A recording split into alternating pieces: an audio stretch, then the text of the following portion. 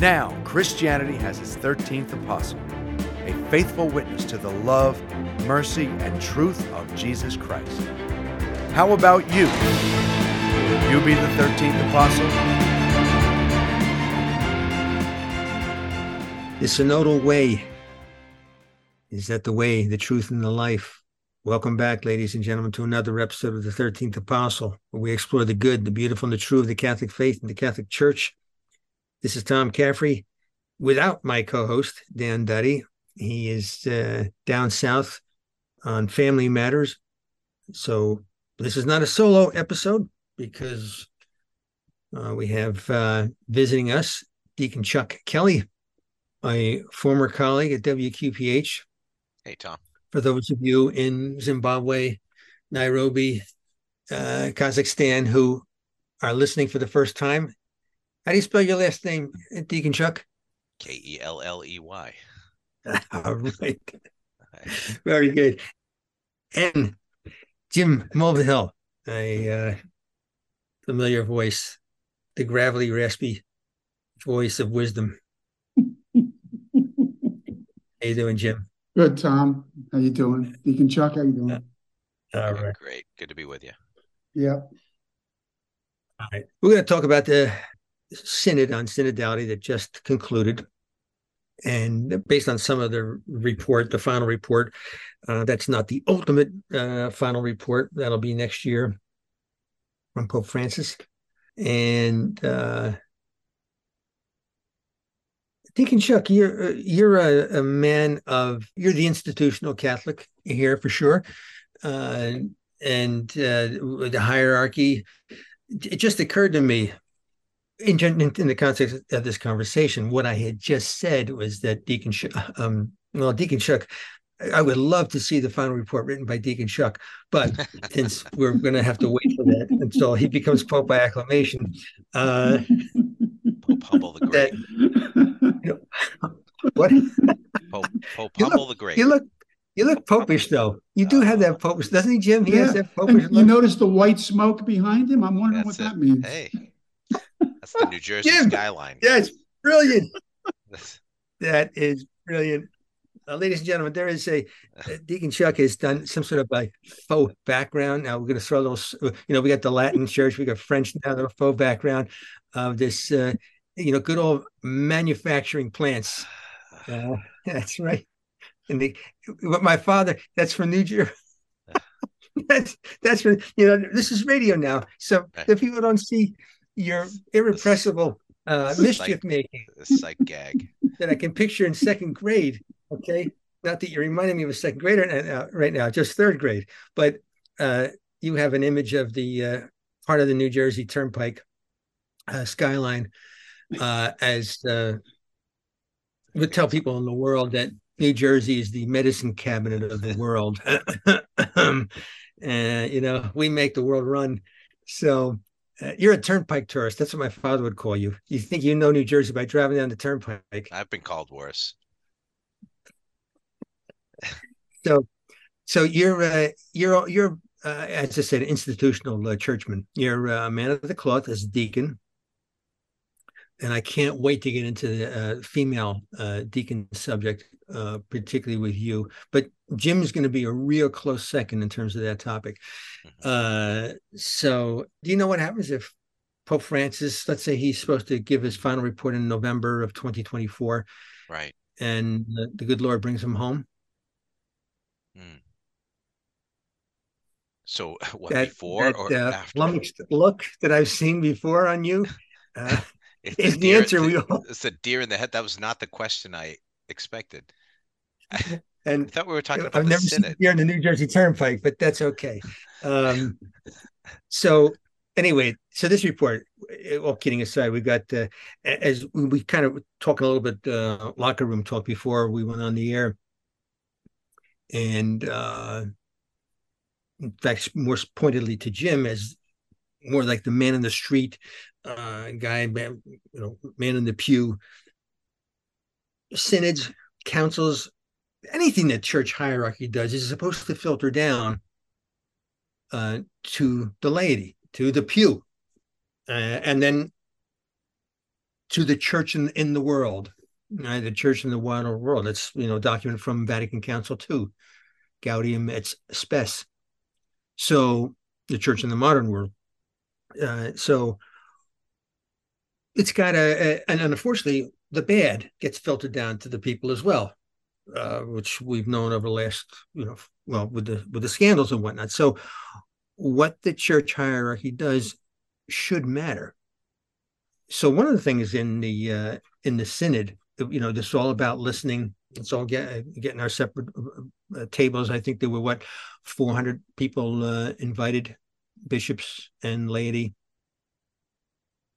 And this synodal way is about listening. How can we grapple, discuss the issues that matter to the laity without much rancor, and where we get something of value, again, to the people? And so I know a concern in this papacy, this pontificate, Pope Francis, is the clarity. Is there a clarity of a message? So the first question is, Deacon Chuck, in terms of the hierarchy and the inclusion of, for the first time to this extent, a laity. This is not a council. Granted, this is a synod.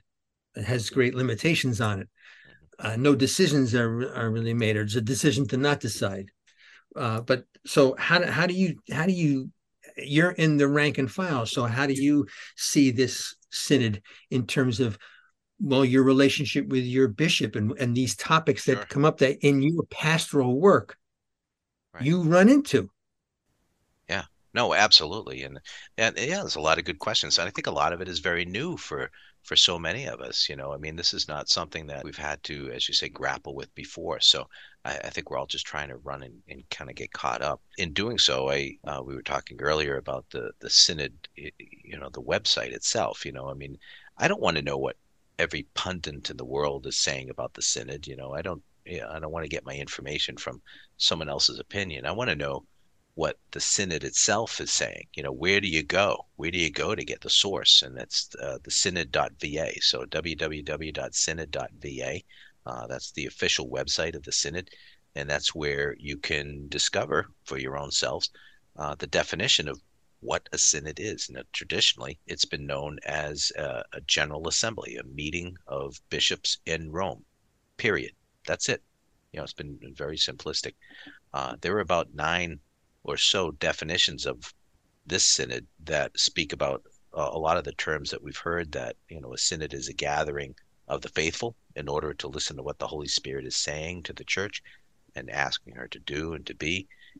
It can be and involve the faithful in different ways, pastors with lay people, bishops with other ordained ministers, popes with bishops, an exercise of mutual listening, a general meaning of walking together, and so many of these terms that we've come to hear as of recent. So again, I would just say that it's what do I think of it? I think it's new, and I think it's something that we continue to try to figure out what it is, just because there's so many different definitions. And to be honest with you, at this point, I can't quite nail it down to a particular sentence or distill it down to any one definition. Yeah. Okay. Well, we got to get beyond the definition, because we got to, people want to know, what did they say? And what's going to change? Is anything going to change? Jim, do you have any concerns about the synod and what they're mulling over? Well, as you refer to me as the man in the street. I might be coming at it from a different direction than either of you two. First of all, you had used the phrase I believe you used the phrase, or I'm paraphrasing you, is this being directed by Francis? And I'm going to use the wrong term. I've never been a big fan of this Pope, and mostly because he seems to give mixed messages. At least the way I interpret some of his statements. I just have a hard time following his thought process sometimes. I kind of have the idea of which way this synod is leading, is leaning, and which direction it seems to be wanting to take the church. It's certainly not a the typical traditional church that I grew up knowing. But there was one other thing I thought of is it a false premise that this synod is looking to be more inclusive and to listen more to people? But isn't that a false premise? Has the church not been listening? Has the church not been shepherding all its people? It's just confusing. I've been trying to follow it for the last couple of weeks. I followed Deacon Chuck. I follow on that website. I've also caught Raymond Arroyo a couple of times in some of the interviews he's been doing with people who are there, and it just I don't know. I come out as a man of the street, man in the pew, confused, and I think it's going to lead to a lot of confusion in the pews. That's just my personal opinion, So if they come to, well, I guess while everybody's waiting for the as I said, the ultimate final report from Pope Francis, it's going to be, we're going to have hash out sessions after hash out sessions, maybe wondering what decisions he's going to make. Will it impact how it will impact us? People are fearful of the change. Again, Deacon Chuck, from your pastoral standpoint, what's knowing this Pope's in this pontificate, do you hear any concerns? Can you think of concerns, of stuff that you've read about what the issues they're talking about in this synod? Yeah, I guess for me, the general response that I've heard from others and some of the questions that I get are confusion. Kind of, Jim, to your point, I think there's just so many definitions. About what though? Well, what is the synodality? What is the synod itself? I mean, there's, again, 9 definitions of the synod. There's synodality itself. That's a whole brand new word, and it seems to have elastic borders. It's yeah, but they're not concerned about that, though. It's like the issues. What are the issues in the synod that concern? Well, like, yeah, I think, alluding to. What is it going to lead to? If you don't understand the definition, look, if we're going to have a conversation and you don't understand what the words are, how are you ever going to understand what the fruit of that is going to be? Clarity equals clarity. Confusion equals confusion. I think so. About what though? About any topic. For this one in particular. Yeah, but what are the topics? What I'm getting at is, what are the topics that they're about which they are having these listening sessions over the last 4 weeks? I don't think the concern is about what a definition of synodal or synodality. It's what are they talking about doing in this synodal process? I mean, let's get to it. Let's get right to it. I mean, they're concerned about female clergy. Yeah. Who is the synod aimed at? That's one of the things I first started thinking. Who is it aimed at? I mean, yeah, because I'm going by what I've read. I'm not going by what I heard on some other show. I'm going by what I'm reading from the documents. I don't know if you've read them, but when you look at the themes of the synod, it's communion. We find that we share its roots in the unity of the Trinity. It's participation, that the faithful are qualified, and it's about mission. So these are the things that come up as themes. I don't see any real fruit coming out of that. You say, well, what is the hot topics, right? Where are those coming from? Identify them if you want. Let's do a parallel with our congressional body. That we know that the only way we can know is in the history of probably publications of news media throughout human history, pamphlets, documents, whatever it is, websites, TV, radio in the modern age. the internet, social media, what's declining? What's the concerns? If Congress has a bill and there's all these constituencies that are in this bill or want something in that bill, well, then certain things are kept in and certain things are taken out. And they both have significance. So that's what I'm getting at with this synod. What the concerns about, there's a lot of energy about LGBTQ. There's a lot Sure, of yeah, energy about about the concerns of female blessing clergy, same-sex marriage, about women and ordinations, all of those things which I've heard time and which time they're again. doing, which But, they're doing in Germany and Belgium. but doesn't that strike at the underpinnings of the church or church teachings? When you look at, if we're talking about the synod, or we're talking about what others are doing, and before the synod is even concluded, or there's some final documents. I No, guess these topics were discussed throughout the synod. So it's not like, okay, well, there's nothing in this final document. Why isn't there anything? Because people in the pews are going to be asking, women are going to be asking, why weren't women included in this document about clergy? Whether it's deacon or priest is really stretching it big time. Right. LGBTQ, they're going to say, hey, we want our union blessed. Why isn't that in there? We're not going to we're going to leave the church because we don't want this. So I mean, it's not just those two issues, and in America, those are probably the two biggest ones.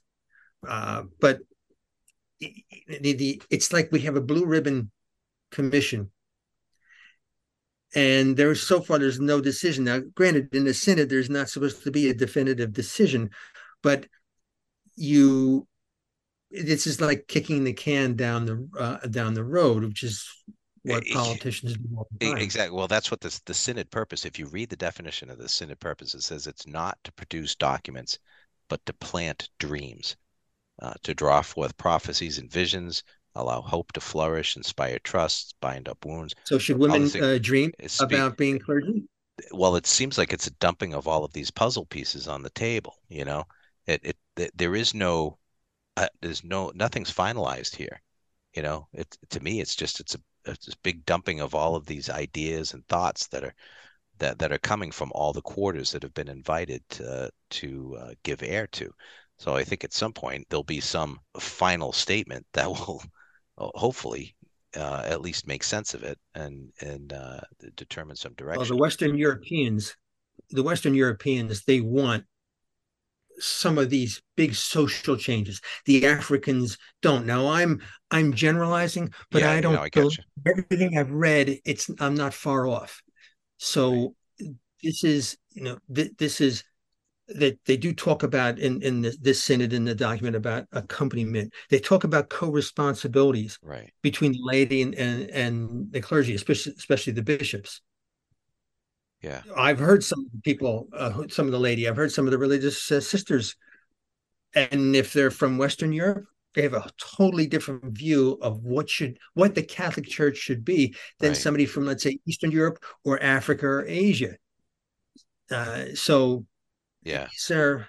Yeah, and I think that's probably one of the biggest concerns I would have is that, it's been said that the church is neither a monarchy or democracy, which is actually it's not true. I mean, of course, the church is a monarchy. And by the way, in all of those definitions, whether you're talking about the synod or synodality or Jesus is not mentioned once.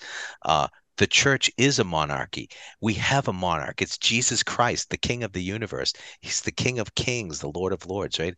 There are 42 kings over a period of 100 years in the Old Testament. We've got King Saul, King David, King Solomon. And by the way, we have a queen. Of course it's a monarchy. Our Blessed Mother, when you're baptized priest, prophet, and king. Bishops are called princes of the church. So the church has all the earmarks of a monarchy, and Christ is our king. Those are the types of things that I'm looking to hear. Those are the things that I'm looking for validation of, is that, who is the church? And it seems like, again, it's just the intent, and I can only guess at it because it's quite confusing. It just seems to be, this dumping out of all of these puzzle pieces to almost try to figure out what the church is. I think only hopefully to come back to the realization that it is a monarchy and we have a king. Yeah, but does that make sense? I mean, well, I see this almost as a Pandora's box. Once you've got this box open and you dump those pieces out, I can almost see a schism in the church over this. I really can, because you knew the lead up to this synod. You kind of knew the discussions that were going to take place. Women clergy, LGBTQ2, and some other topics. But you kind of got the idea of which way this was going to slant. And I don't see anything. I don't see anything good coming from this. And then when you talk about, I don't see anything clear coming from it. I just don't see any clarity. Well, if it's not using your phrase, if it's not clear, then it's not good. If you don't have clarity, then it's not good. And I don't see clarity coming from this. I see more confusion coming.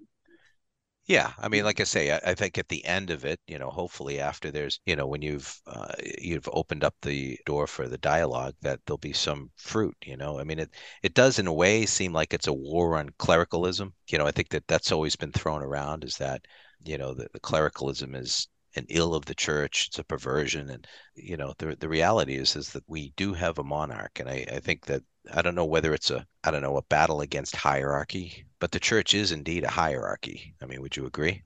Absolutely. Right. And so, but it's also a bureaucracy, just like any other bureaucracy too. Right. And to Jim's point, the collection, we know what's happened to a lot of the money, too much of the money that's gone into the collection baskets over the last 20 plus years, money that could have been wisely spent for the poor and whatnot. So we have a say in this. This is we are part of the mystical body of Christ, even though it's this a monarchy. It's we have a say, and I think to wrap this up, I would say that my concern is that there were, in my opinion, there was too much focus on what's called a Christian anthropology, which is man as the focus, as opposed to divine revelation, and that might tie in with what Deacon Chuck said about didn't see a mention of Christ. Right. So, all right. Well, we haven't pushed this can down the road.